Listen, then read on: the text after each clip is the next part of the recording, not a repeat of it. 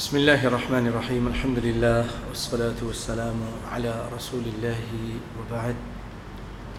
پیارے بھائیو، آج کا ترجمہ ہماری جو سورت چل رہی ہے اس سے ہٹ کر آج ہم سورہ صافات کی چند آیتوں کا ترجمہ و تشریح سنیں گے، کیونکہ آگے ایک ایسا دن آ رہا ہے جس میں ہم ایک بہت عظیم الشان نبی کی سنت کو زندہ کریں گے۔ تو اللہ نے چاہا تو ہم انہی کی اس مناسبت سے اور سنت کی مناسبت سے ابراہیم علیہ السلام کا قصہ، جس میں وہ اپنے بیٹے کو ذبح کرنے کے لیے لٹا دیتے ہیں، اس کو سورۃ صافات سے آپ کے سامنے بیان کریں گے۔ تو آ جائیے، سورۃ صافات آپ نکال لیجئے اور آیت نمبر 83،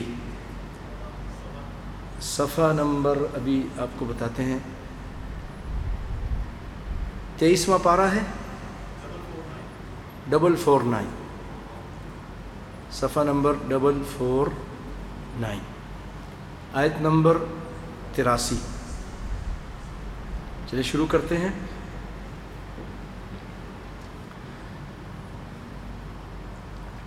اعوذ باللہ من الشیطان الرجیم وَإِنَّ مِن شِيعَتِهِ لَإِبْرَاهِيمَ إِذْ جَاءَ رَبَّهُ بِقَلْبٍ سَلِيمٍ إِذْ قَالَ لِأَبِيهِ وَقَوْمِهِ مَاذَا تَعْبُدُونَ أَإِفْكًا آلِهَةً دُونَ اللَّهِ تُرِيدُونَ فَمَا ظَنُّكُمْ بِرَبِّ الْعَالَمِينَ فَنَظَرَ نَظْرَةً فِي النُّجُومِ فَقَالَ إِنِّي سَقِيمٌ۔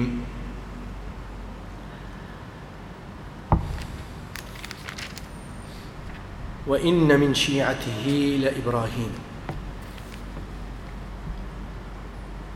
اور انہی کی جماعت میں سے،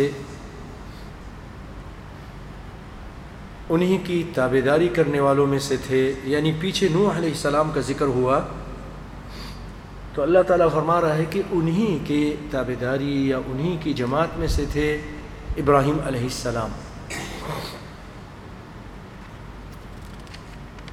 اذ جاء ربہ بقلب سلیم، جب اپنے رب کے پاس بے عیب دل لے کر آئے، سلیم دل لے کر آئے۔ بھائیو، دل کی سلامتی اعمال کی قبولیت کے لیے بہت ضروری ہے کہ دل کے اندر اخلاص ہو، اللہ کی توحید ہو، پیارے پیغمبر صلی اللہ علیہ وسلم کی سچی محبت اور اطاعت ہو، آپ صلی اللہ علیہ وسلم کے بات کے مقابلے میں دنیا کی کسی بڑے کی بات اگر آپ کے خلاف ہے اور آپ کے مقابلے میں ہے تو وہ چاہے ماں باپ ہوں، چاہے استاد ہوں، چاہے کوئی بھی ہو، شیخ ہوں، پیر ہوں، اس کو چھوڑنا ہوگا۔ بیمار دل نہ ہو، توحید پر پکا ہو، اطاعت رسول پر پکا ہو، اور حسد اور بغض سے بھی پاک ہو، اپنے مسلمان بھائیوں کے لیے حسد اور بغض نہ ہو، کینہ نہ ہو۔ یہ دل کی بیماری جس کی وجہ سے بہت سارے لوگوں کے اعمال ضائع ہوتے ہیں، تو ہم سب کو چاہیے کہ گاہے بگاہے اپنے دل کا محاسبہ کریں اور اس کا علاج کریں، اس کو سمجھانے کی کوشش کریں، اس کو اللہ اور اس کے رسول کی باتیں بتائیں۔ خاص طور پہ عورتیں، وہ اپنے اللہ پر توکل کریں۔ بہنوں سے، رشتہ داروں سے جو حسد اور بغض بہت زیادہ ہو جاتا ہے، وہ توکل کی کمی کی وجہ سے ہوتا ہے۔ یہ سارا کھا رہی ہے، میں نہیں کھا رہی ہیں، یہ ہو رہا ہے، وہ ہو رہا ہے، تو آپ کی قسمت میں ہے، وہ آپ کو مل کر رہے گا، ایک دانہ بھی آپ چھوڑ کر نہیں جاؤ گی۔ جو رب العالمین نے لکھ کر رکھا ہے آپ کو ملے گا۔ تو اتنے پریشان ہونے کی کیا ضرورت ہے؟ اور لگائی بجھائی کر کے اور گھر کا سکون تباہ و برباد کرنے کی اور رشتہ داروں میں پھوٹ ڈالنے کی کوئی ضرورت نہیں۔ جو عورت صحیح معنوں میں اللہ پہ توکل کرتی ہے وہ ہر اپنی بہن کے لیے، اپنے رشتہ داروں کے لیے خیر خواہ ہوتی ہے، اسی طرح مرد بھی۔ لیکن بعض مرد بھی عورتوں سے بھی زیادہ بیمار ہوتے ہیں۔ تو یہ سلیم دل لے کر آئے، پاک صاف دل لے کر آئے، اور پھر کیا کہا؟ اذ قال لأبیہ وقومہ ما تعبدون ماذا تعبدون۔ بیماریوں کا علاج سب سے پہلے اپنے گھر سے شروع کیا، ابتدا اپنے گھر سے کی۔ توقیر بھائی اس کو بند کر دیجیے گا، یہ پنکھا جو چل رہا ہے نا۔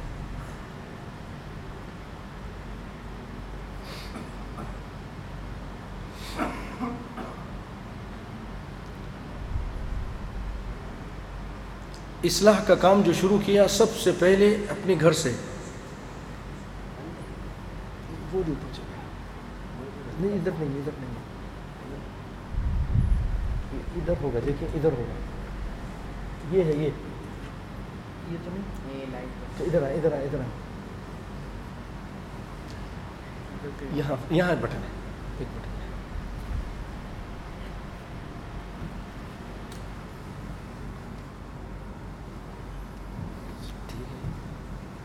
جزاک اللہ خیر۔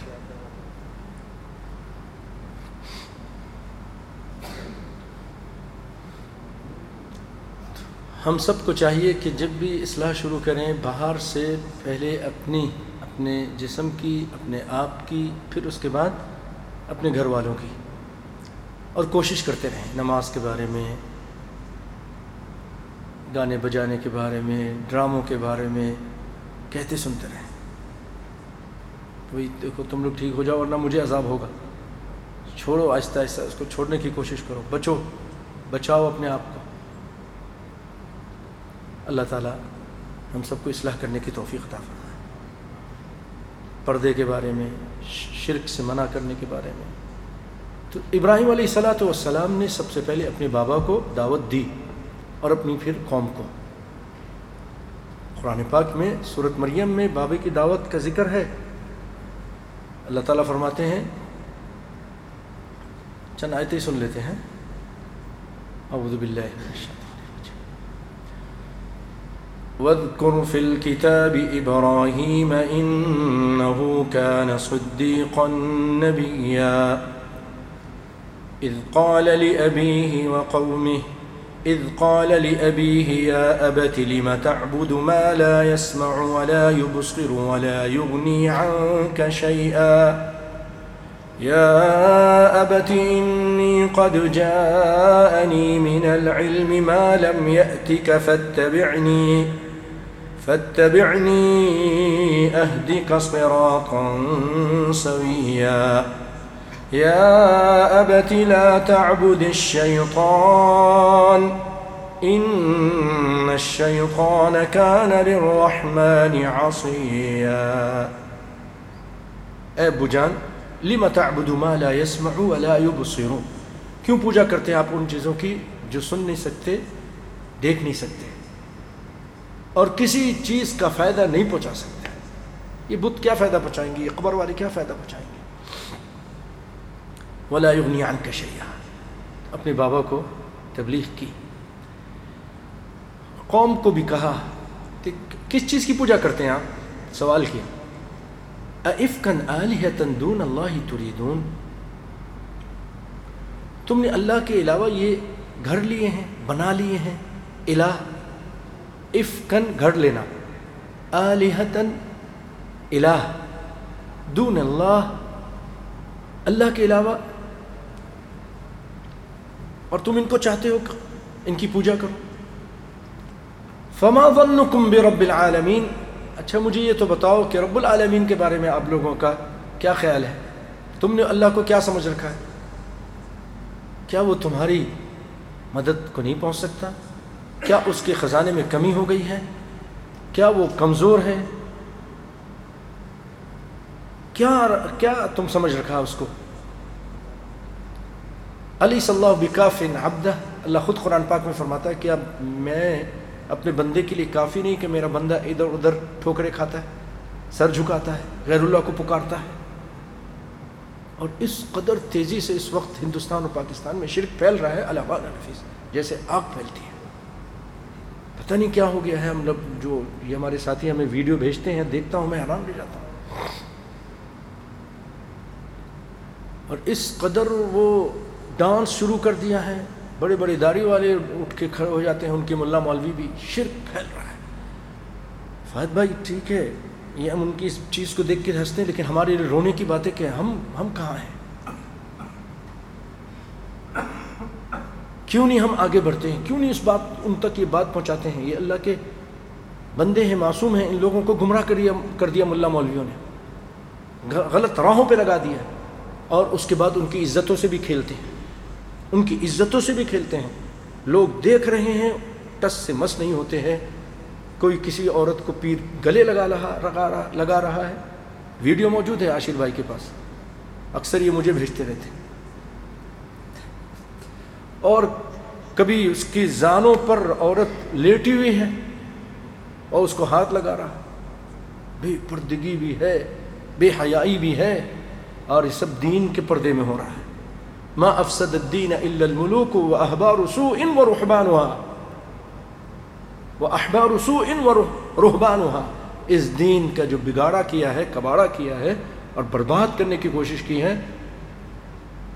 الا الملوک، یا تو جو گندے بادشاہ ہوتے ہیں وہ اپنی مرضی کے لیے فتوے بھی لے لیتے ہیں، قانون بھی بنا لیتے ہیں. چلو یہ تو ہوا بادشاہ. و احبار سوء ورهبانها، برے علماء اور راہب. اور یہی ہو رہا ہے. یا ایھا الذین آمنوا ان کثیرا من الاحبار والرهبان لا یأکلون اموال الناس بالباطل ویصدون عن سبیل اللہ. یہ جو ملا مولوی اور یہ اپنے آپ کو علماء کہلاتے ہیں، یہ لوگوں کے مال کو ناجائز طریقے سے کھاتے ہیں، حرام طریقے سے، اور لوگوں کو اللہ کے راستے سے روکتے ہیں. نہیں، ان کے پاس نہیں جانا، ان کے درسوں میں نہیں جانا، ان کی باتیں نہیں سننا، یہ تو گستاخ ہیں، یہ تو ایسے ہیں اور ویسے ہیں. کیا گستاخی ہے؟ صرف قرآن کی طرف بلاتے ہیں یا رسول اللہ کے فرمان کی طرف بلاتے ہیں، لیکن ہم گستاخ. اور آپ عورتوں کو گلے لگاؤ، وہ گستاخی نہیں ہے. 300 عورتوں کے ساتھ جو آپ پوری دنیا نے دیکھا جو کچھ ہوا، ان کی ویڈیو بنائی ہے، وہ کوئی گستاخی نہیں ہے. ہم آہ بھی کرتے ہیں تو ہو جاتے ہیں بدنام، وہ قتل بھی کر دے تو چرچا نہیں ہوتا. نسأل اللہ العافیہ. فنظر نظرة في النجوم. ایسا ہوا ابراہیم علیہ السلام جس قوم میں جس جگہ رہتے تھے، یہ عراق کی بات ہے، بابل عراق. وہاں ابراہیم علیہ السلام اس زمانے جو بادشاہ تھا وہ نمرود تھا، اور دنیا کے زبردست بادشاہوں میں اس کا شمار ہوتا ہے. 4 بڑے بادشاہ، ان میں ایک یہ ہے بخت نصر، سکندر، ایک یہ اور ایک ذوالقرنین. علماء نے ذکر کیا جنہوں نے دنیا کے بہت زیادہ حصے پہ حکومت کی تھی، لیکن یہ بھی ظالم تھا. لوگوں سے کہتا تھا مجھے سجدہ کرو، سجدہ کرواتا تھا. تو ان کا ایک میلہ ہوتا تھا، خاص دن تھا ان کا. اب انہوں نے کہا کہ ہم لوگ میلے پہ چلتے ہیں. ابراہیم علیہ السلام کے پاس تشریف لائے. ابراہیم علیہ السلام دل میں تکلیف تھی، کرتے تھے، پریشان تھے اپنی قوم کی حالت دیکھ کر کہ میری قوم کہاں جا رہی ہے. قوم کا درد، وہ تو کافر قوم تھی، ان کا درد ان کے دل میں تھا. ہماری مسلمان کلمہ پڑھنے والی قوم ہے اور ہم کو کوئی احساس ہی نہیں ہے. بہت سارے لوگ الا من رحم ربی، بیوی بچے، گھر بار، اچھی نوکری اور کمائی، اور کبھی محمد صلی اللہ علیہ وسلم کی امت کے بارے میں بھی کچھ سوچا ہے؟ سوچ, اللہ پوچھے گا, ضرور پوچھے گا, ہر ایک سے پوچھے گا کتنا دعوت و تبلیغ کا کام کیا. کنتم خیر امۃ اخرجت للناس تأمرون بالمعروف وتنہون عن المنکر. دعوت و تبلیغ کا کیا کام کیا آپ نے؟ آپ کہتے جی بس علماء کا کام ہے, آپ کا کام نہیں ہے. بلغوا عنی ولو آیہ من رأى منکم منکرا فلیغیرہ بیدہ. سب کا کام ہے اپنے استطاعت کے مطابق. بھائیو سب کا کام ہے. ہمارے ایک عرب علاقے سے ایک ساتھی چلے گئے افریقہ کے کسی دور دراز علاقے میں نے پہلے بھی آپ کو سنایا تھا. کہتے ہیں کہ جہاز میں چلا, پھر ریل گاڑیوں میں چلا, کاروں پہ چلا, اوپر نیچے ہوتا ہوا کچر پانیوں میں چلا, گدھے خچر پہ بیٹھ کر کسی بہت دور دراز علاقے میں پہنچا. میں نے کہا آج تو میں نے کام کیا ہے دعوت کا, میرے جیسا کون ہوگا, اتنا دور آیا ہوں دعوت تبلیغ کے لیے. بھائیو جب وہاں پہنچا نا, رات وہیں گزاری جھوپڑیوں میں, مسلمان رہتے تھے اکثر وہاں. تو دن کے ٹائم کیا دیکھتا ہے, وہ لڑکیاں ہیں پانی لینے کے لیے جا رہی ہیں جو افریقی ہیں کالی, تو ان کے ساتھ ایک گوری چٹی لڑکی بھی پانی لینے جا رہی ہے. بڑا حیران ہوا, لوگوں سے پوچھا یہ کون ہے, یہ کون عورت ہے, یہ کون لڑکی؟ کہنے لگے یہ کئی سالوں سے یہاں پر ہے, یہ ہماری لڑکیوں کو تعلیم دیتی ہے, یہ نرسنگ کا کام بھی کرتی ہیں, یہ کڑھائی اور سلائی وغیرہ بھی سکھاتی ہے, تربیت بھی کرتی ہے. ہے کون؟ یہ عیسائی مبلغہ ہے. اس کا ماتھے ٹھکانا آ گیا کہ میں مرد ہو کر ہم 1-2 دن لگاتے ہیں, اتنی دورائے خوش ہے, یہ مجھ سے پہلے یہاں پہنچی ہوئی ہے اور دعوت و تبلیغ کا کام کر رہی ہے. بھائیو اس سے بڑھ کر بھی ایک اور سناتا ہوں آپ کو. ہمارے ایک مسلمان بھائی اسی طرح یورپ کے کسی ملک میں گئے, تو رات کے ٹائم اپنا دروازہ اچھی طرح بند کر لینا چاہیے. ہر قسم کے وہاں چیزیں آتی ہیں, ایمان کو خطرہ ہوتا ہے. تو دروازہ زور زور سے کسی نے بجایا. تو وہ پہلے تو ڈرے, کون ہے؟ کہ ایک خاتون کی آواز تھی, دروازہ کھولیے, میں آپ سے کچھ بات کرنا چاہتا ہوں. اس نے کہا دروازہ نہیں کھولوں گا, بات یہیں سے کرو. کہہ لیں کہ دروازہ کھولیے, اوپن دا ڈور. نو, دروازہ نہیں کھولوں گا. اچھا جی. تو کہہ لگے اچھا پھر میری بات یہیں سے سن لیجیے. اور وہ اپنے دین کی تبلیغ شروع کر دی اس نے. عیسیٰ علیہ السلام ایسے, تورات ایسی, یہ ویسا, جو وہ انگلش میں اس کو سنا سکتی تھی سنا کے اپنا دل کا بوجھ ہلکا کر کے اس نے کہا نہیں کھولو, میرے پر جو واجب تھا میں نے ادا کر دیا. چلی گئی, کچھ پمفلٹ وغیرہ نیچے سے ڈال کے چلے. یار ہم ایسا نہیں کر سکتے کیا؟ عورت ہو کر اتنا کچھ کر رہی ہے, ہم اپنے مسلمان ملک میں نہیں کرتے. سب کے لیے سوال ہے, میرے لیے بھی, آپ کے لیے بھی.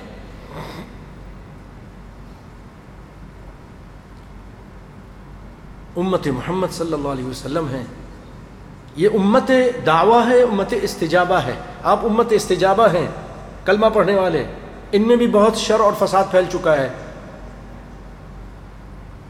وما یؤمن اکثرهم باللہ الا وهم مشرکون. سورہ یوسف میں فرمایا بہت سارے لوگ ایمان لانے کے بعد بھی مشرک ہیں. اور ایک امت دعویٰ ہے جو کافر ہیں, عیسائی ہیں, یہودی ہیں, ہندو ہیں, لیکن اللہ کے بندے ہیں, انسان ہیں. ان تک بات کون پہنچائے گا؟ آپ ہیں. آپ امت محمد صلی اللہ علیہ وسلم, آپ کا فرض بنتا ہے کیسٹ دیں, پمفلیٹ دیں, کوئی اچھی سی بات کر دیں, کسی کو درس میں لے آئیں, جس طریقے سے بھی. ادع الى سبیل ربک بالحکمت والموعظۃ الحسنۃ وجادلہم باللتی ہی احسن. کیا خیال ہے, اتنی بات کافی ہے؟ انشاءاللہ ہم تھوڑی تھوڑی کوشش کریں گے. اللہ تعالیٰ برکت عطا فرمائے, آمین. اخلاص کے ساتھ کریں گے ضرور برکت ہوگی, ضرور فائدہ ہوگا. اللہ میرے اندر بھی آپ کے اندر بھی اخلاص عطا فرمائے. اخلاص کی بہت ضرورت ہے. امت کا درد ہونا چاہیے. سوچیں کہ کیا کرنا ہے. لوگ جہنم میں جا رہے ہیں, لوگ ایسا ہو رہے ہیں, کیا کرنا چاہیے, میں کس طرح ان کی اصلاح کر سکتا ہوں.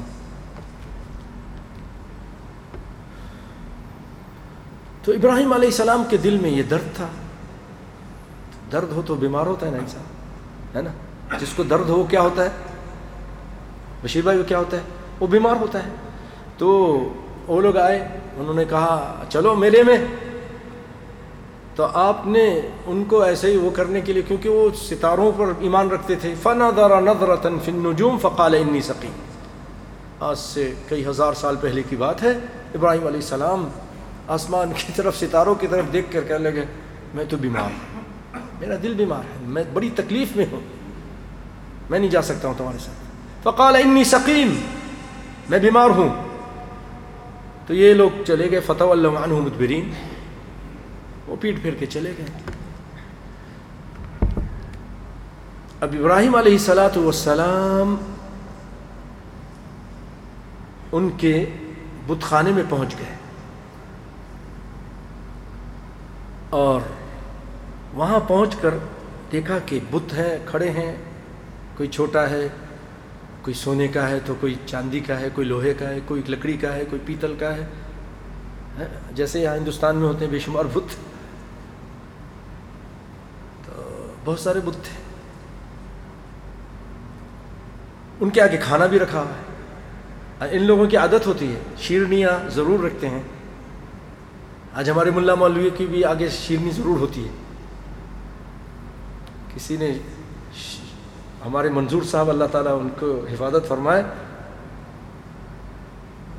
وہ کہتے ہیں کہ مولوی جیدہ ختم شریف,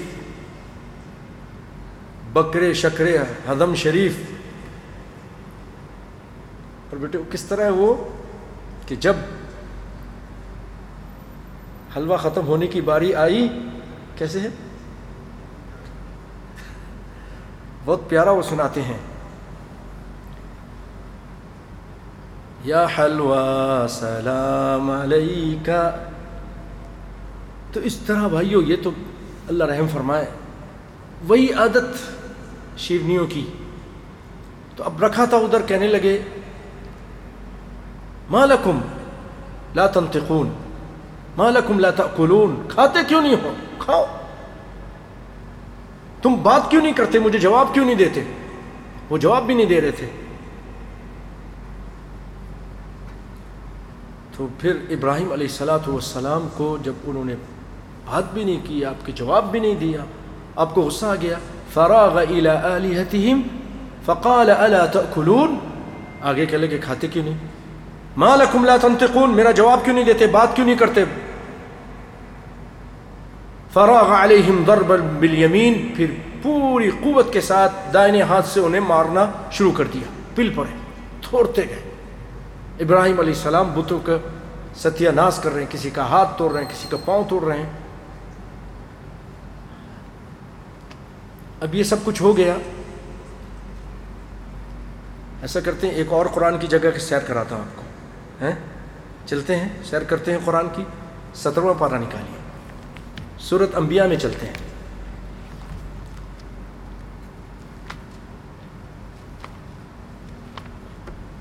یہاں بھی ابراہیم علیہ السلام کا اسی طرح یہ ذکر موجود ہے.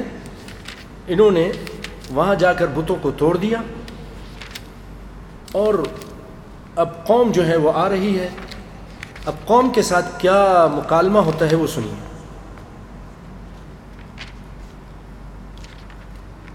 یہ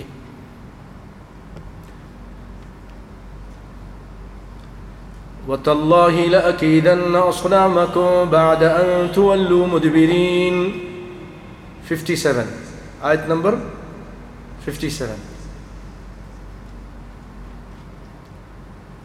کہ اللہ کی قسم میں تمہارے معبودوں کے ساتھ جب تم چلے جاؤ گے ایک چال چلوں گا. فَجَعَلَهُمْ جُذَاذًا إِلَّا كَبِيرًا لَهُمْ لَعَلَّهُمْ إِلَيْهِ يَرْجِعُونَ. پھر انہوں نے ان سب کو ٹکڑے ٹکڑے کر دیا. إِلَّا كَبِيرًا لَهُمْ, حکمت و دانائی ان کو سمجھانے کے لیے ایک پلاننگ تھی پہلے سے, یہ کروں گا میں. بڑے بت کو چھوڑ دیا, شاید ان کو عقل آ جائے. اب وہ لوگ آئے, قالوا من فعل هذا بآلهتنا إنه لمن الظالمين. کہنے لگے ہمارے خداؤں کے ساتھ یہ کس نے کیا ہے؟ یہ تو بڑا ظالم شخص ہے. قالوا سمعنا فتى يذكرهم يقال له ابراہیم. کہنے لگے یہ ایک نوجوان ہے ایسا جو ان بتوں کا ہر وقت ذکر کرتا رہتا ہے، اس کا نام ابراہیم ہے. قالوا فأتوا به على أعين الناس لعلهم يشهدون. سب نے کہا اس کو لے آؤ مجمع میں، دیکھو تو صحیح، لے آؤ، سب کے سامنے لے آؤ. اب وہ جب آ گئے ابراہیم علیہ السلام، یہ قرآن کا انداز دیکھیے، یہ نہیں کہ ایک آدمی کو بھیجا پھر لے کر آیا، نہیں، زبدہ جو اصل حقیقت ہے وہ بیان کی جا رہی ہے، بیچ کی چیزیں چھوڑ دیں. قالوا أأنت فعلت هذا بآلهتنا يا إبراهيم. مطلب ہے کہ ابراہیم علیہ السلام کو بلایا گیا، آ گئے تو انہوں نے کہا اے ابراہیم یہ آپ نے کیا ہمارے خداؤں کے ساتھ؟ ابراہیم علیہ السلام اسی سوال کے منتظر تھے. کہنے لگے قال بل فعله كبيرهم هذا فاسألوهم إن كانوا ينطقون. یہ لگتا ہے کہ اس سے بڑے نے کیا ہے. دیکھتے نہیں سب کا، کسی کا ہاتھ ٹوٹا، پاؤں ٹوٹا، کہ کوئی اندھا ہو گیا، کوئی لگڑا، کیا کچھ ہو گیا، لیکن یہ دیکھو بالکل ٹھیک ٹھاک ہے. ہمارے ایک مولانا شیخ پوری رحمۃ اللہ علیہ تھے، اللہ ان کے غریق رحمت کرے، بہت انہوں نے دین کی خدمت کی، گاؤں گاؤں جا کر. محمد حسین شیخ پوری، اللہ اکبر. کبھی یوٹیوب پہ آپ لکھیں تو ان کے بوڑھے ہونے کے بعد بھی اچھی تقریر کرتے تھے. شیخ فہد یہ وہ شخصیت ہے کہ گاؤں گاؤں جا کر پورے پاکستان میں ہر جگہ دین کو پھیلایا. ایک مرتبہ ایکسیڈنٹ ہو گیا تھا ان کا، ایکسیڈنٹ میں ٹانگیں ٹوٹ گئیں. لوگوں نے کہا پیروں نے اس کے ٹانگ توڑ دی ہے. انہوں نے کہا اللہ، یہ کہتے پیروں نے توڑ دی ہے اور یہ کبھی کھڑا نہیں ہو سکتا، اللہ تو مجھے کھڑا کر دے. اللہ کی قسم میں نے ان کی تقریر سنی، ہم چھوٹے ہوتے تھے ان کی تقریر سنتے تھے. علامہ احسان الہی ظہیر کے ساتھ اکثر ان کی تقریر ہوتی تھی. تو اللہ تعالیٰ نے ان کو کھڑا کر دیا، ہم دیکھتے تھے ان کو. ایک مرتبہ آئے تھے ہمارے کراچی، ہمارے مدرسے میں، مولانا احسان الہی ظہیر بھی، یہ بھی. تو ان کی ٹانگ کو میں نے دیکھا، ہم لوگ ان کو خدمت کر رہے تھے تو تھوڑی ٹیڑھی لگی ہوئی تھی لیکن کھڑے ہو کر تقریر کرتے تھے. کہا اللہ، یہ کہتے ان پیروں نے مجھے گرا دیا ہے، اللہ تو کھڑا کر دے. تو کوئی گرا نہیں سکتا، کھڑا کر دیا. اور کئی سال تک پھر چلتے بھی تھے، تقریری بھی کرتے تھے کھڑے ہو کر. تو وہ اپنی تقریر میں کہا کرتے تھے کہ ایسا لگتا ہے کہ یہ سارے بت کے درمیان جھگڑا ہو گیا کھانے کے بارے میں. سب بتوں نے کہا کہ مساوات، برابری ہوگی، سب کو ایک جیسا کھانا پینا ملے گا. تو بڑے بت نے کہا نہیں، میں بڑا ہوں، انا ربکم الاعلی، میرا پیٹ بھی بڑا ہے، مجھے زیادہ چاہیے. انہوں نے کہا نہیں، سب کو برابر ملے گا. انہوں نے احتجاج کیا. بڑے نے کہا اچھا غصاخی کرتے ہو، یہ لگتا ہے کہ بڑے نے ایسا کیا ہے، سمجھانے کے لیے. قال بل فعله كبيرهم هذا فاسألوهم إن كانوا ينطقون. اگر یہ بات کر سکتا ہے تو پوچھو ان سے.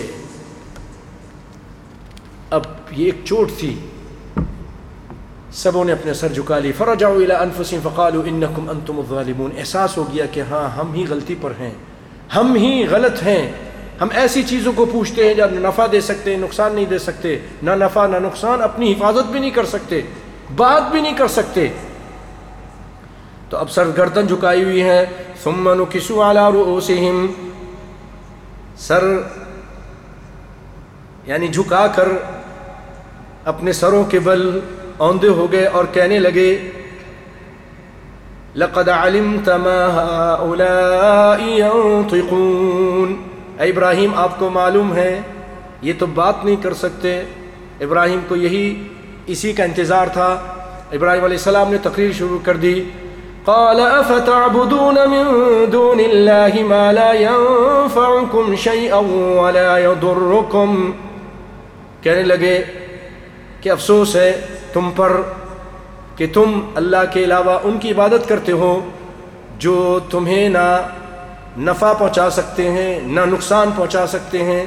اف لکم ولما تعبدون من دون اللہ افلا تعقلون. تف ہے تم پر اور ان پر جن کی تم اللہ کے سوا پوجا کرتے ہو ان پر بھی تف ہے. ابراہیم علیہ السلام کی تف غیر اللہ پر. اب کیا کہوں گے، ابراہیم بھی گستاخ ہے، اللہ کا نبی بھی. جو بھی اللہ کے علاوہ چیز پوجی جا رہی ہے اور وہ اس پر راضی ہے یا اس نے اپنے مرنے سے پہلے اس چیز کا حکم دیا، وہ طاغوت ہے اور اس پر تف ہے.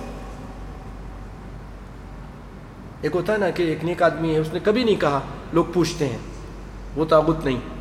طاغوت ما یعبد من دون اللہ، اللہ کے علاوہ جس کی پوجا کی جائے اور وہ اپنی پوجا جو پوجنے اس پر راضی ہے، وہ طاغوت ہے. سب سے بڑا طاغوت شیطان ہے، اس کے بعد یہ غیر اللہ ہے. تف ہے ان پر جن کو تم پوچھتے ہو، تم پر بھی اور جن کو تم پوچھتے ہو.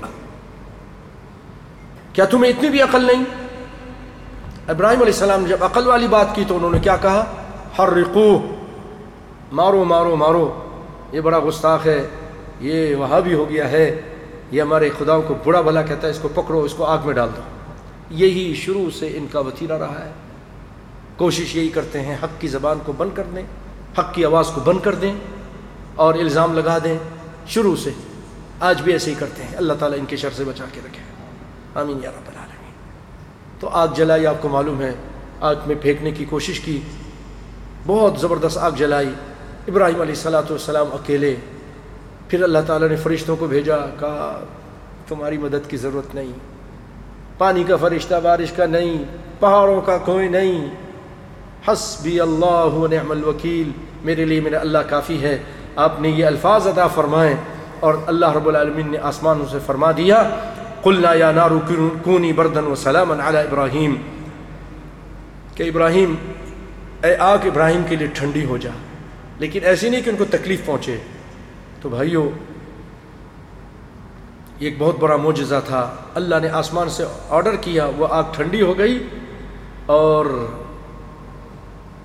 گلے گلزار کی صورت اختیار کر لی، اور ابراہیم علیہ السلام کو دشمن کچھ نقصان نہ پہنچا سکے. بھائیو، اب آ جاتے ہیں ہم اسی اپنی سورت صافات میں.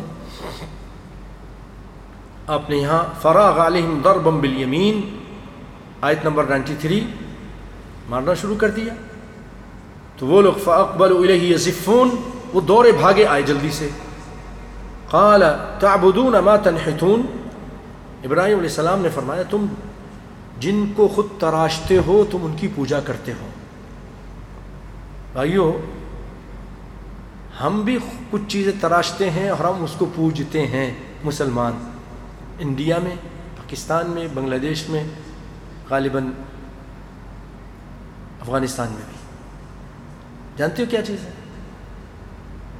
وہ ہے تعزیہ. حسین رضی اللہ تعالیٰ عنہ کی شبیہ بناتے ہیں قبر کی، کھپچیوں سے، لکڑیوں سے، بانسوں سے، پھر اس کے اوپر پنیاں اور کاغذ چڑھاتے ہیں، قمقمے لگاتے ہیں، اور لوگ آ کے پھر سجدہ کرتے ہیں، سر جھکاتے ہیں، چڑھاوے چڑھاتے ہیں، لوبان جلاتے ہیں. ہو رہا ہے کہ نہیں ہو رہا ہے؟ تو ابراہیم علیہ السلام نے سچ کہا. قال افتعبدون ما تنحتون، جس کو تم تراشتے ہو تم اس کی پوجا کرتے ہو. واللہ خلقکم وما تعملون، حالانکہ تمہیں اور تمہاری بنائی ہوئی چیزوں کو اللہ ہی نے پیدا کیا ہے. جو تم چیز بناتے وہ اس کا خالق بھی اللہ، تمہارا خالق بھی اللہ، تو تم کو چاہیے تو اللہ کی پوجا کرو. قالوا ابنوا له بنيانا فالقوه في الجحيم، وہی کہا کہ ایک مکان بناؤ اور اس میں دہتی ہوئی آگ اس میں ڈال دو. فارادوا بكيدا فجعلناهم الاسفلين، انہوں نے ابراہیم علیہ السلام کے ساتھ مکر کرنا چاہا لیکن ہم نے ان کو نیچا کر دیا، ذلیل کر دیا. کافروں کو ابراہیم علیہ السلام کو بچا لیا. اب ابراہیم علیہ السلام اس کے بعد بھائیو عراق سے نکل گئے اور ملک شام کی طرف چلے گئے. وہاں سے ہجرت کی آپ نے، باپ نے بھی گھر سے نکال دیا. آپ نے کہا قال سلام علیک، ابو آپ پر سلامتی ہو. دیکھیے انداز دیکھیے، باپ ہے، کافر ہے، گھر سے نکال رہا ہے. وَهْجُرْنِي لَأَرْجُمَنَّكَ وَهْجُرْنِي مَلِيًّا، دفع ہو جا ورنہ تجھے سنسار کر دوں گا. اور یہ کہتے ہیں قال سلام علیک، ابو آپ پر سلامتی ہو، اتنے فرما بردار، اتنے با ادب ابو آپ پر سلامتی ہو، میں آپ کے لیے بخشش کی دعا مانگتا رہوں گا. اور مانگتے رہے، مانگتے رہے، یہاں تک کہ اللہ تعالیٰ نے پھر منع کر دیا. وما كان استغفار ابراہیم لأبیہ الا عن موعدۃ وعدها ایاہ فلما تبین له انه عدو للہ تبرأ منہ. جب ابراہیم علیہ السلام کو پتہ چل گیا کہ یہ کافر ہو کے مرا، اللہ کا دشمن تھا، دشمنی میں مرا، پھر آپ نے برات کا اظہار کر دیا. بہت پیاری آیت ہے، توحید بہت واضح طور پر بیان کرتی ہے. اللہ تعالیٰ مجھے اور آپ کو اخلاص عطا فرمائے. وہ آیت سنیے، سورۃ ممتحنہ کی 3 آیت ہے، سورۃ ممتحنہ کی آیت نمبر 3. سنیے وہ آیت. ہاں، سورۃ ممتحنہ 28ویں پارے میں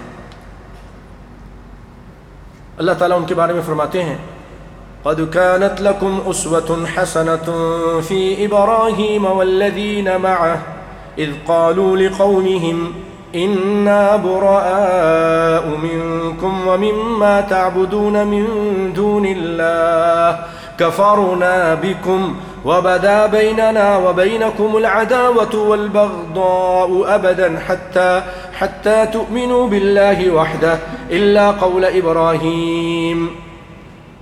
قول إبراهيم لأبيه لأستغفرن لك. انہوں نے کہا میرا اور آپ کو لوگوں کا کوئی تعلق نہیں، ہمارے اور آپ لوگوں کے درمیان دشمنی ہے. اپنے باپ سے کہا اور قوم سے بھی کہہ دیا. وَبَدَا بَيْنَنَا وَبَيْنَكُمُ الْعَدَاوَةُ وَالْبَغْضَاءُ، بغض بھی ہے، دشمنی بھی ہے. یہ ہے ایمان. برات کا اظہار کر دیا. حَتَّى تُؤْمِنُوا بِاللَّهِ وَحْدَهُ، یہاں تک کہ ایمان لے آؤ تو تم ہمارے بھائی ہو، دوست ہو. إِلَّا قَوْلَ إِبْرَاهِيمَ، لیکن ابراہیم علیہ السلام نے اپنے باپ سے کہا تھا لَأَسْتَغْفِرَنَّ لَكَ، آپ کے لیے بخشش کی دعا مانگتا ہوں. وہاں بھی سورہ مریم میں بھی، یہاں بھی. پھر آگے سنیے بھائیوں، آگے جو الفاظ ہیں یہ توحید کو سمجھنے کے لیے اور سمجھانے کے لیے بہت کافی ہیں. یہاں کا ایک شیعہ حزیبیہ کا رو رو کر یہ آیت پڑھتا تھا اور لوگوں کو دعوت کرتا تھا، دعوت دیتا تھا کہ ابراہیم علیہ السلام فرما رہے ہیں وَمَا أَمْلِكُ لَكَ مِنَ اللَّهِ مِنْ شَيْءٍ، اے میرے بابا میں آپ کے لیے کسی چیز کا اللہ سے مالک نہیں ہوں. اللہ کی طرف سے میں کسی چیز کا آپ کے لیے، یعنی آپ کو نہ نفع دے سکتا ہوں نہ آپ کو جہنم سے بچا سکتا ہوں. وَمَا أَمْلِكُ لَكَ مِنَ اللَّهِ مِنْ شَيْءٍ. ابراہیم علیہ السلام اپنے باپ کو جہنم سے نہیں بچا سکے، ان کو کوئی فائدہ نہیں پہنچا سکے. بخاری کی روایت ہے کہ قیامت کے دن ابراہیم علیہ السلام آئیں گے، بابا دیکھے گا، بابا کہے گا، ابراہیم علیہ السلام کہیں گے اپنے بابا سے الم اقل لک لا تعصینی، میرے بابا میں نے آپ سے نہیں کہا تھا کہ میری نافرمانی مت کیجیے؟ میں نے کہا تھا نا، سورہ مریم میں ہے. تو وہ کہے گا لا اعصیک اليوم، بیٹے آج تیری نافرمانی نہیں کروں گا، جو کہے گا مانوں گا. اب باپ بیٹے کی ایک محبت ہوتی ہے، ایک پیار ہوتا ہے، ایک شفقت. ابراہیم علیہ السلام کا دل بڑا اواہ حلیمہ، اللہ نے کہا. ابراہیم فوراً اپنے باپ سے کہا آؤ میرے ساتھ، آئیے میرے ساتھ، لے کے اللہ کے پاس، اللہ کے دربار پہنچ گئے. اللہ آپ کا وعدہ میں ذلیل نہیں کروں گا، یہ میرا باپ جہنم میں جا رہا ہے، اس سے بڑھ کر ذلت اور رسوائی کیا ہے، کیا ہوگی؟ ابراہیم علیہ السلام شفاعت کر رہے ہیں. اللہ تعالیٰ فرماتے ہیں اے ابراہیم انی حرمت الجنت علی الکافرین، میں نے جنت کو کافروں پہ حرام کر دیا، تیرا باپ کافر تھا، مشرک تھا. ابراہیم نیچے دیکھیے، نیچے دیکھتے ہیں تو وہ باپ کی شکل، ابراہیم کا باپ، اس کو بجو کی شکل بنا دی جاتی ہے، بخاری کی روایت ہے، اور مٹی پہ لت پت ہے، اور اس کو اس کے پاؤں سے پکڑ کر جہنم میں پھینک دیا جاتا ہے. ابراہیم علیہ السلام لا املک لک من اللہ من شیء، میں اے میرے بابا آپ کے لیے کوئی کسی چیز کا مالک نہیں ہوں اللہ سے. اللہ ہم سب کو معاف فرمانا ہے. اللہ تعالی ہم کو استقامت دے دین پر. یہ نیک عمل اور توحید کام آئے گی، نہ مال نہ دولت نہ جاہ، کوئی چیز، کوئی پیر فقیر کسی کے کام نہیں آ سکتا. ابراہیم علیہ السلام جب اپنے باپ کے دنیا میں اور آخرت میں کام نہیں آ سکتے، کوئی پیر فقیر کس کے کیا کام آئے گا؟ کہاں ہیں ہم لوگ؟ یہ قوم کس طرح شرک و بدعت پہ ڈوبی جا رہی ہے، ان کے ملا مولوی ان کو گمراہ کر رہے ہیں۔ رو رو کر وہ شیعہ وہ جو ہے نا تقریر کر رہا تھا، قزیبے کا رہنے والا تھا، لیکن یہ آیت، اور ہم کہتے ہیں وہ فلانے اور وہ فلانے اور علی اور وہ مدد کریں گے۔ ابراہیم جب مدد نہیں کر سکتے یہ کیا مدد کریں گے؟ اور اللہ کے فضل و کرم سے پکا قرآن حدیث کا ماننے والا بنا۔ اللہ اس کو استقامت عطا فرمائے۔ بولے آمین۔ سو گئے آپ لوگ؟ جاگ رہے ہیں نا؟ چلے اب وہاں جا کر انہوں نے دعا کی، اے اللہ، ایک توحید بیان سے نکلتے ہیں تو دوسرا توحید کا شروع ہو جاتا بیان۔ رب ہب لی من الصالحین، یہ ابراہیم علیہ السلام ہیں، یہ ابراہیم علیہ السلام جن کے بارے میں اللہ تعالیٰ فرماتے ہیں کہ وَإِذِ ابْتَلَىٰ إِبْرَاهِيمَ رَبُّهُ بِكَلِمَاتٍ فَأَتَمَّهُنَّ، اللہ نے ان کو آزمایا کچھ چیزوں میں، سب میں 100/100 نمبر لے کر اچھی طرح پاس ہو گئے، پرفیکٹ، ہر امتحان میں پاس ہو گئے۔ قال انی جاعلک للناس اماما، ہم آپ کو امام بنائیں گے، پوری دنیا کا لوگوں کے لیے امام بنائیں گے۔ ابراہیم علیہ السلام اللہ کے ولی، اللہ کے نبی، اللہ کے خلیل، آگ میں کود گئے، ماں باپ کو چھوڑ دیا، پوری سلطنت سے ٹکرا گئے، اپنے بیٹے کے گلے پر چھری چلانے کے لیے تیار ہو گئے۔ اس سے بڑھ بڑھ کر کون کون سے آزمائشیں ہوں گی بھائیوں؟ یہ اللہ کا ولی تھا کہ نہیں تھا؟ یا ان کی ولایت میں کسی کو شک ہے؟ یہ ولی ہے کہ نہیں ہے بھائی؟ رحمان صاحب اللہ کے ولی ہیں نا؟ سارے ولی مل جائیں دنیا کے، سارے مل جائیں، ان نبیوں کا مقابلہ نہیں کر سکتے ہیں۔ ابراہیم علیہ السلام تو بہت اونچے پیغمبر ہیں، اولو العزم پیغمبروں میں سے ہیں، اور بھائیوں اپنے لیے بیٹا بھی نہیں پیدا کر سکتے، کس سے مانگ رہے ہیں؟ اللہ سے۔ تو ہم کو بھی چاہیے کہ اپنی کوئی مشکل ہو، پریشانی ہو، پیر و فقیروں سے مت مانگو، ایک اللہ سے مانگو، جس اللہ سے ابراہیم جیسا جلیل القدر انسان اور پیغمبر مانگ رہا ہے۔ اس کو پتہ ہے کہ دنیا کی کوئی طاقت، اور میں بھی خود بھی، میں نہ بیٹا دے سکتا ہوں، نہ کسی کو زندہ کر سکتا ہوں، نہ مار سکتا ہوں، نہ اپنے باپ کو کوئی فائدہ پہنچا سکتا ہوں۔ اللہ اکبر، یہ توحید ہے بھائیو۔ جس کو سمجھ اللہ سمجھ دے دے تو وہ آ جاتی ہے سمجھ، نہیں آتی تو بڑے بڑے پگڑ والوں کو، بڑے بڑے سرٹیفکیٹ والوں کو بھی سمجھ نہیں آتی۔ کتابیں پڑھتا ہے، قرآن پڑھتا ہے، اور قرآن پڑھ کے ہی گمراہ ہو جاتا ہے۔ اللہ نے صحیح کہا ہے، یضل بہ من یشاء ویہدی من یشاء، اسی قرآن سے جس کو چاہتا ہے ہدایت دیتا ہے، اور جس کو چاہتا ہے گمراہ، دل کالا ہو جاتا ہے اور لوگوں کو گمراہ کرتا ہے، خود بھی شرک پہ جاتا ہے، لوگوں کو بھی شرک کی طرف لگاتا ہے، جان بوجھ کر۔ بعض ایسے تھے جان بوجھ کر کرتے ہیں کہ ان کی دکانداری ختم ہو جائے گی، ان کی شان شوکت ختم ہو جائے گی، لوگ جو ان کے پاس آ رہے ہیں ہزاروں کی تعداد میں، ان کو پیر مانتے ہیں، ان کو بڑا بہت کچھ مانتے ہیں، وہ سب ختم ہو جائے گا۔ اللہ اکبر۔ ابراہیم علیہ السلام اللہ سے بیٹا مانگتے ہیں۔ اللہ رب العالمین بھی بڑا کریم ہے، جو صحیح رغبت کے ساتھ اللہ کو پکارے اس کی دعا سنتے ہیں۔ حدیث میں بھی ہے کہ اللہ قبول کرتے ہیں، نہیں تو اس کی کوئی مشکل دور کر دیتے ہیں، نہیں تو اس کو ذخیرہ کر دیتے ہیں۔ تو اللہ نے فرمایا فَبَشَّرْنَاهُ بِغُلَامٍ حَلِيمٍ، ہم نے ان کو ایک تابعدار، بردبار، یعنی غصہ نہیں کرنے والا بچہ۔ آج بچے ذرا غصہ کرتے ہیں، تھوڑا سا جوان ہو جائیں تو وہ ماں باپ کو بولتے ہیں کہ تم پرانے قسم کے لوگ ہو، تم لوگوں کو سمجھ نہیں ہے نا؟ یہی ہوتا ہے، جب تھوڑے سے بڑے ہو جائیں نا تو غصے میں آ جاتے ہیں، ذرا بات میں غصے میں آتے ہیں۔ ابراہیم علیہ السلام کے ایسا بیٹا دیا کہ بردبار تھا، نرم تھا، حلیم تھا، اللہ اکبر، تابعدار تھا۔ اب یہ بچہ جب پاؤں چلنے لگا، فلما بلغ معه السعی، ان کے ساتھ ابراہیم علیہ السلام اتنی عمر کو پہنچ گیا کہ اس کے ساتھ چلے، تو ابراہیم علیہ السلام نے خواب میں دیکھا کہ وہ اپنے بیٹے کو ذبح کر رہے ہیں۔ ایک دن دیکھا، دوسرے دن دیکھا، کئی دن دیکھا، اٹھے انہوں نے اونٹ ذبح کر دیے کہ اللہ تعالیٰ کی کیا مقصد ہے، شاید کوئی قربانی مانگ رہا ہے۔ پھر وہی نظر آیا، پھر آخر کار سمجھ گئے کہ یہ اللہ تعالیٰ مجھ سے میرا بیٹے کی قربانی مانگ رہا ہے۔ اور بھائیو یہ صرف ان کے لیے تھا. آج کوئی شخص ایسا خواب دیکھ لے اور اسے سب کچھ کرے تو یہ شیطانی خواب ہے, اس کے لیے جائز نہیں ہے. امت محمد میں اس طرح کی کسی پھر اس کے بعد کسی نبی اور کسی صحابہ نے ایسا نہیں کیا. تو وہ سمجھ گئے. اب اپنے بیٹے کے پاس آتے ہیں, کہتے ہیں یا بنی انی ارا فی المنام, اے میرے بیٹے میں خواب میں دیکھتا ہوں کہ تم کو ذبح کر رہا ہوں, تمہارا کیا خیال ہے؟ انی اذبحک فانظر ماذا تری, بچے سی رائے لی, یہ نہیں کہ اٹھا کے پٹخ دیا بچے کو ذبح کر دیا, نہیں, پہلے بچے کو پوچھ رہے ہیں بیٹے آپ بتائیے کیا خیال ہے. بچہ بھی سمجھ گئے کہ سمجھدار تھے کہ یہ اللہ ہی کی طرف سے ہے, خواب ہے, اللہ کا آرڈر ہے, نبی کا خواب وہی ہوتی ہے. تو کہنے لگے قال یا ابت فعل ما تؤمر, اے ابو, یا ابتی, باپ نے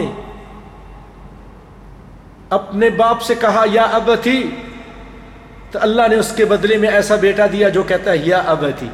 کوئی بات سمجھ میں آئی؟ ابراہیم علیہ السلام نے اپنے کافر باپ کو کہا یا ابتی, اللہ تعالیٰ نے ایک حلیم بیٹا دیا اسماعیل علیہ السلام جو اپنے باپ سے کہہ رہا ہے کیا, یا ابتی.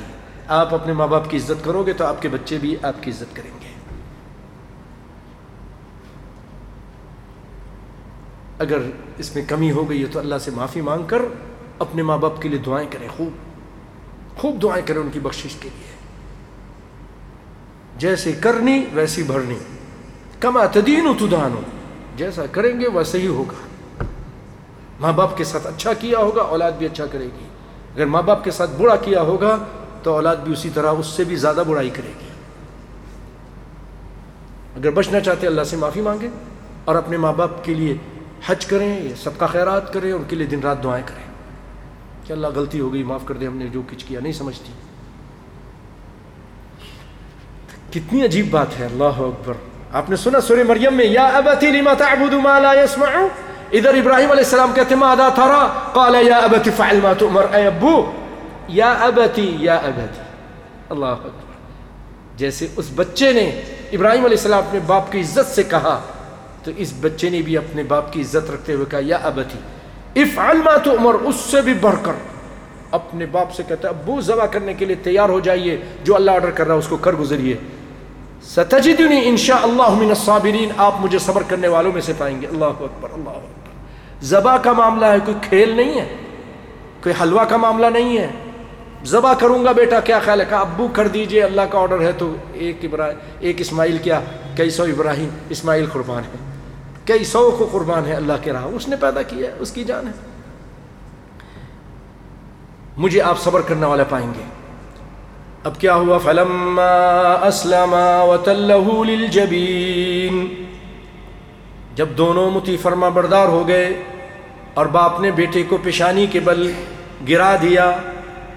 بعض روایتوں میں کہ ابراہیم علیہ السلام سے اسماعیل نے کہا تھا ابو دیکھیے میں آپ کا ایک ہی بیٹا, اکلوتا بیٹا, مقصد یہ آپ مجھے دیکھیں گے, میں آپ کو دیکھوں گا, گلے میں چھری چلائیں گے تو ممکن ہے کہ اللہ تعالیٰ کے اس امر میں کچھ دیر ہو جائے, آپ کو رحم آ جائے, مجھے بھی کچھ ہو جائے کہ میں آپ کو دیکھ کر میں کچھ اس میں رکاوٹ بن جاؤں, تو مجھے الٹا لٹائیے گا تاکہ آپ میرے چہرے کو نہ دیکھیں. کیا لوگ تھے, کیا جذبہ تھا. جب لٹا دیا ابراہیم علیہ السلام نے, ابراہیم نے تو پوری طرح ذبح کر کے تیاری شروع کر لی اور پھر لٹا دیا اور چھری لے کر چلانا شروع کر دیے. تو اللہ تعالیٰ نے آسمانوں سے وَنَادَيْنَاهُ أَن يَا إِبْرَاهِيمُ, آواز دی ابراہیم, قَدْ صَدَّقْتَ الرُّؤْيَا إِنَّا كَذَلِكَ نَجْزِي الْمُحْسِنِينَ, آپ نے اپنا خواب سچ کر دکھایا. جو آپ خواب میں دیکھ رہے تھے آپ نے تو چھری چلا ہی دی, لیکن چھری بھائیو اللہ کے حکم سے کاٹتی ہے, اگر اللہ نہ چاہے تو چھری کاٹے نہیں. ابراہیم علیہ السلام کو, اسماعیل علیہ السلام کو نکال دیا اللہ تعالیٰ نے, اور آسمان سے ایک مینڈا بھیج دیا. ان ھذا لہو البلاء المبین, اللہ خود کہہ رہے ہیں کہ یہ ایک کھلا امتحان تھا, بہت بڑا امتحان تھا, آزمائش تھی. اور وفدیناہ بذبح عظیم، ہم نے ایک بڑا ذبیحہ ان کو فدیہ میں دے دیا. بڑا سے مطلق کہ اس کی عظمت کہ وہ جنت سے لا کر اللہ تعالیٰ نے دنیا میں ابراہیم علیہ السلام کو دے دیا، جنت کی لائی ہوئی چیز، اور آپ اس کو ذبح کیجیے. وَتَرَكْنَا عَلَيْهِ فِي الْآخِرِينَ، اور ہم نے اس کا ذکر خیر پچھلوں میں باقی رکھا. کیا مطلب بھائیو؟ قرآن پر اگر ہم تھوڑا ایمان اگر کبھی کبھی ڈاواڈول ہوتا ہے نا تو پکا کر لیجئے. کیسے؟ اللہ نے آج سے کئی ہزار سال پہلے وعدہ کیا، ابراہیم جو کچھ آپ یہ کر رہے ہیں، آپ یہ نہ سمجھے کہ ابراہیم کا ذکر صرف ہماری کتاب میں، پہلی کتابوں میں بھی، تورات انجیل میں بھی ان چیزوں کا ذکر ہے. تو یہ واقعہ سچا ہے، ہوا ہے، اور اللہ تعالیٰ یہ کہہ رہے کہ ابراہیم ہم اس ذکر کو، اس کام کو بعد کی آنے والی امت میں باقی رکھیں گے. آج باقی ہے کہ نہیں ہے؟ ہر سال ہم کرتے ہیں کہ نہیں مسلمان پوری دنیا میں؟ اللہ کا وعدہ سچا ہے نا؟ تو بھائیو سارے وعدے اس کے سچے ہیں. ومن اصدق من اللہ قیلا، اس سے بڑھ کر سچا کون ہوگا؟ اے اللہ ہمیں اپنی ہر بات پر ہمیں ایمان لانے کی توفیق عطا فرما. یا اللہ ہمارے ایمان کو پکا کر دے. اے رب العالمین ہمیں ایسا ایمان دے جس میں تزلزل اور تذبذب نہ ہو، شک نہ ہو. یہ شک پکا ایمان عطا فرما. اے اللہ ہمیں ایمان پر ثابت قدم رکھ اور اسی پر موت عطا فرما. بولے آمین. وَتَرَكْنَا عَلَيْهِ فِي الْآخِرِينَ سَلَامٌ عَلَى إِبْرَاهِيمَ، اے ابراہیم آپ پر سلامتی ہو. كَذَلِكَ نَجْزِي الْمُحْسِنِينَ، ہم اسی طرح بدلہ دیتے ہیں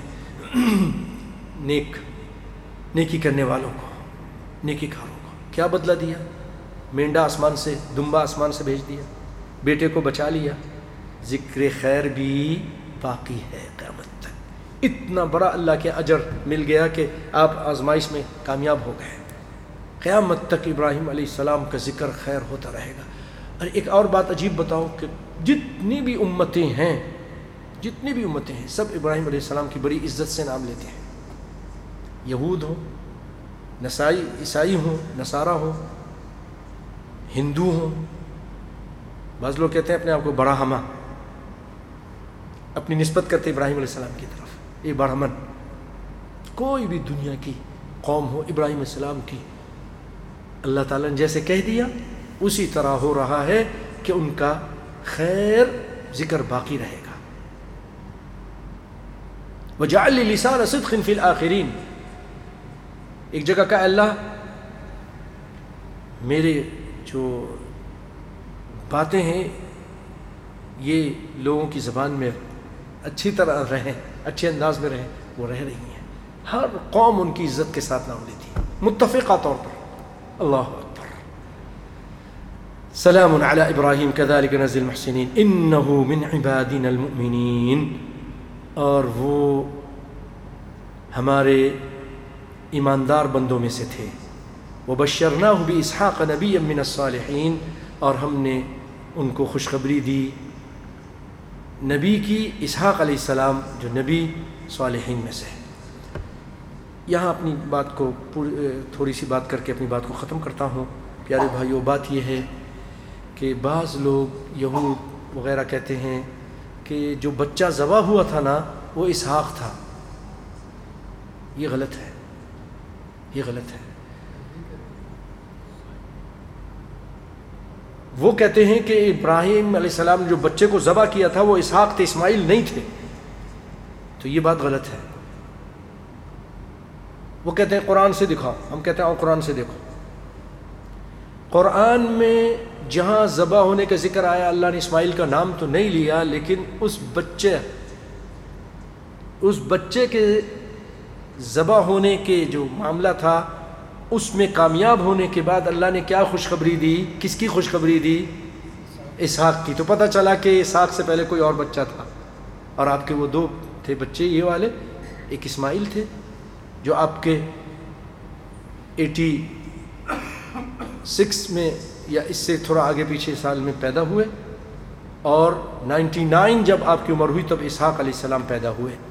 اور یہ قرآن پاک سے بہت بڑا جواب ہے. اس کے علاوہ تورات انجیل میں بھی موجود ہے کہ وہ اسماعیل علیہ السلام تھے، اسحاق علیہ السلام نہیں تھے جو ذبح کے لیے لے جائے گئے. تو یہ بھائیو سنت ابیکم ابراہیم تمہارے بابا کی سنت ہے یہ قربانی. آپ صلی اللہ علیہ وسلم نے فرمایا سنت ابیکم ابراہیم کہ یہ قربانی جو ہے تمہارے بابا ابراہیم علیہ السلام کی سنت ہے. بھائیو آئیے اس قربانی سے متعلق تھوڑی سی باتیں کر کے اپنی بات کو میں سمیٹنے کی کوشش کرتا ہوں. اللہ تعالیٰ قرآن پاک میں فرماتے ہیں ان صلاتی و نسکی و محیای و مماتی للہ رب العالمین. اے پیارے پیغمبر آپ کہہ دیجئے قل ان صلاتی میری نماز میری قربانی. قربانی کا ذکر قرآن پاک میں ہے. اور دوسری جگہ یہ ہے کہ فصل لربک وانحر آپ اللہ کے لیے نماز پڑھیے اور قربانی کیجیے. تیسری جگہ ہے لن ینال اللہ لحومها ولا دماؤها ولکن ینالہ التقوی کہ تمہاری قربانیوں کا گوشت اور خون اللہ کو نہیں پہنچتا لیکن اس کا تقوی پہنچتا ہے تمہارے دل کا تقوی پہنچتا ہے. اسی لیے اخلاص کے ساتھ یہ کام ہم سب نے کرنا ہے. اور بھائیو یہ اللہ کی ایک نشانی بھی ہے قربانی جو ہے. اسی لیے اللہ نے فرمایا وَمَن يُعَظِّمْ شَعَائِرَ اللَّهِ فَإِنَّهَا مِن تَقْوَى الْقُلُوبِ یہ اللہ کی نشانی میں سے ہے اور جو ان کی عزت کرتا ہے یہ دل کا تقوی ہے. اور آپ صلی اللہ علیہ وسلم فرماتے ہیں کہ من ذبح قبل الصلاة فإنما هو لحم قدمه لأهله وليس من النسك في شيء جو عید کی نماز سے پہلے جانور ذبح کرتا ہے یہ گوشت ہے اپنے گھر والوں کے دینے کے لیے قربانی نہیں. عید کی نماز کے بعد اس کو ذبح کرنا چاہیے. اس میں اونٹ کے لیے 5 سال ہے گائے کے لیے 2 سال ہونا ہے تیسرے میں داخل ہو چکی ہو اور بکری کے لیے یا بکرے کے لیے 1 سال ہے. مسنہ جب 1 سال کی ہو جاتی ہے وہ بکری یا بکرا تو 2 دانت کی ہو جاتی ہے 1 سال میں ہو جاتی ہے. ایک بھائی اعتراض کر رہے تھے نہیں حدیث میں ہے آپ نے فرمایا لا تذبحوا الا مسنہ مت ذبح کرو مگر یہ ہے کہ مسنہ کرو الا ان يعسر علیکم اگر تم کو نہیں ملے تم تکلیف میں ہو نہیں ملتی تم کو 2 دانت والی 1 سال کی بکری یا بکرا نہیں ملتا فتذبحوا جذعہ من الضأن پھر تم ایک دمبا کر لو جو جذعہ ہو. جذع یعنی 6 مہینے کے ہو چکے ہو 6 سال کی بھیڑ 6 سال کا دمبا 6 مہینے کا 6 سال نہیں 6 مہینے کا استغفر اللہ 6 مہینے کی اگر یہ چیز ہو دمبا یا مینڈا وغیرہ تو وہ 1 سال سے پہلے بھی اس کی جائز ہے. اور بھائیو اگر قربانی کرنی ہے تو دیکھ بھال کے کہ وہ بیمار نہ ہو جس کا بیماری واضح ہو بھینگا نہ ہو لنگڑا لولا نہ ہو بہت کمزور نہ ہو کہ ہڈی میں گودا بھی نہیں یا اس کے ہاتھ پاؤں کٹے ہوئے نہ ہوں. ان اللہ طیب لا یقبل الا طیبا. اور اپنی قربانی آپ صلی اللہ علیہ وسلم نے خود کی جیسا کہ حدیث میں ہے ضحى النبی صلی اللہ علیہ وسلم کبشین بکبشین املحین اقرنین ذبحهما بیدہ وسمى وکبر کہ آپ صلی اللہ علیہ وسلم نے 2 مینڈے کیے دمبے جیسے ہوتے ہیں کیے جو جن کی پنچ کنیا کہتے ہیں منہ بھی کالا پاؤں بھی کالا آنکھیں بھی کالی آنکھیں کے اوپر ایسا تو اس کو املحین کہتے ہیں. اور اس کی سینگیں تھیں آپ نے اپنے ہاتھ سے اس کو ذبح کیا اور اللہ کا نام لیا اور تکبیر پڑھی. اور شیخ البانی رحمۃ اللہ علیہ نے اس بارے میں تحقیق کر کے کہا کہ جو لوگ کہتے ہیں کہ 3 حصے کرو کہا ایسا کوئی نہیں ہے آپ اس میں سے خود بھی کھائیں جیسا حدیث میں ہے کلو وادخروا آپ صلی اللہ علیہ وسلم نے فرمایا کہ خود بھی کھاؤ اور اس کو تم ذخیرہ بھی کر لو اور لوگوں میں تقسیم بھی کر دو. قرآن پاک میں جیسے ہے کہ فَكُلُوا مِنْهَا وَأَطْعِمُوا الْقَانِعَ فَكُلُوا مِنْهَا وَأَطْعِمُوا الْبَائِسَ الْفَقِيرَ. لیکن جیسے وہ ہمارے یہاں چلتے ایک دوستوں کے لیے ایک فقیروں کے لیے اور ایک گھر کے لیے تو ایسی کوئی تقسیم نہیں ہے. شیخ البانی رحمۃ اللہ نے اس کا رد کیا ہے.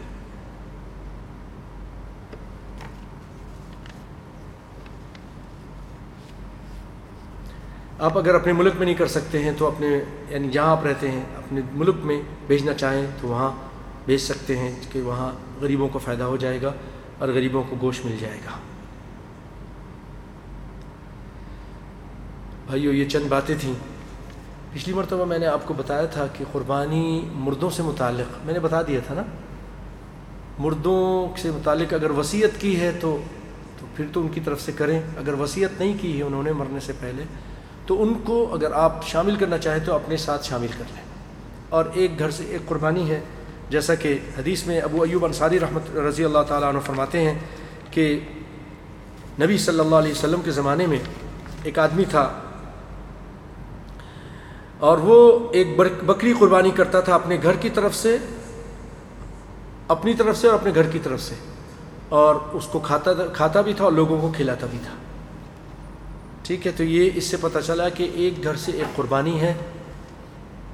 ایک قربانی اگر اس میں آپ اپنے ماں باپ کو شامل کریں تو جائز ہے، اگر ماں باپ نے وصیت کی ہے تو پھر ان کے لیے الگ قربانی کر سکتے ہیں اگر انہوں نے وصیت کی ہے، اور وصیت نہیں کی ہے تو علماء اس سے منع کرتے ہیں کہ اکیلی قربانی نہیں کرنی ہے، ان کے ساتھ شامل ہو جانا ہے، زندہ اس کے اندر شامل ہو جائے۔ اگر آپ جو قربانی کر رہے ہیں اسی میں اپنے ماں باپ کو شامل کر لیں۔ نبی صلی اللہ علیہ وسلم جو قربانی کی اس میں آپ نے کہا کہ اللہ میری طرف سے، میرے گھر والوں کی طرف سے اور امت محمد کی طرف سے صلی اللہ علیہ وآلہ وسلم۔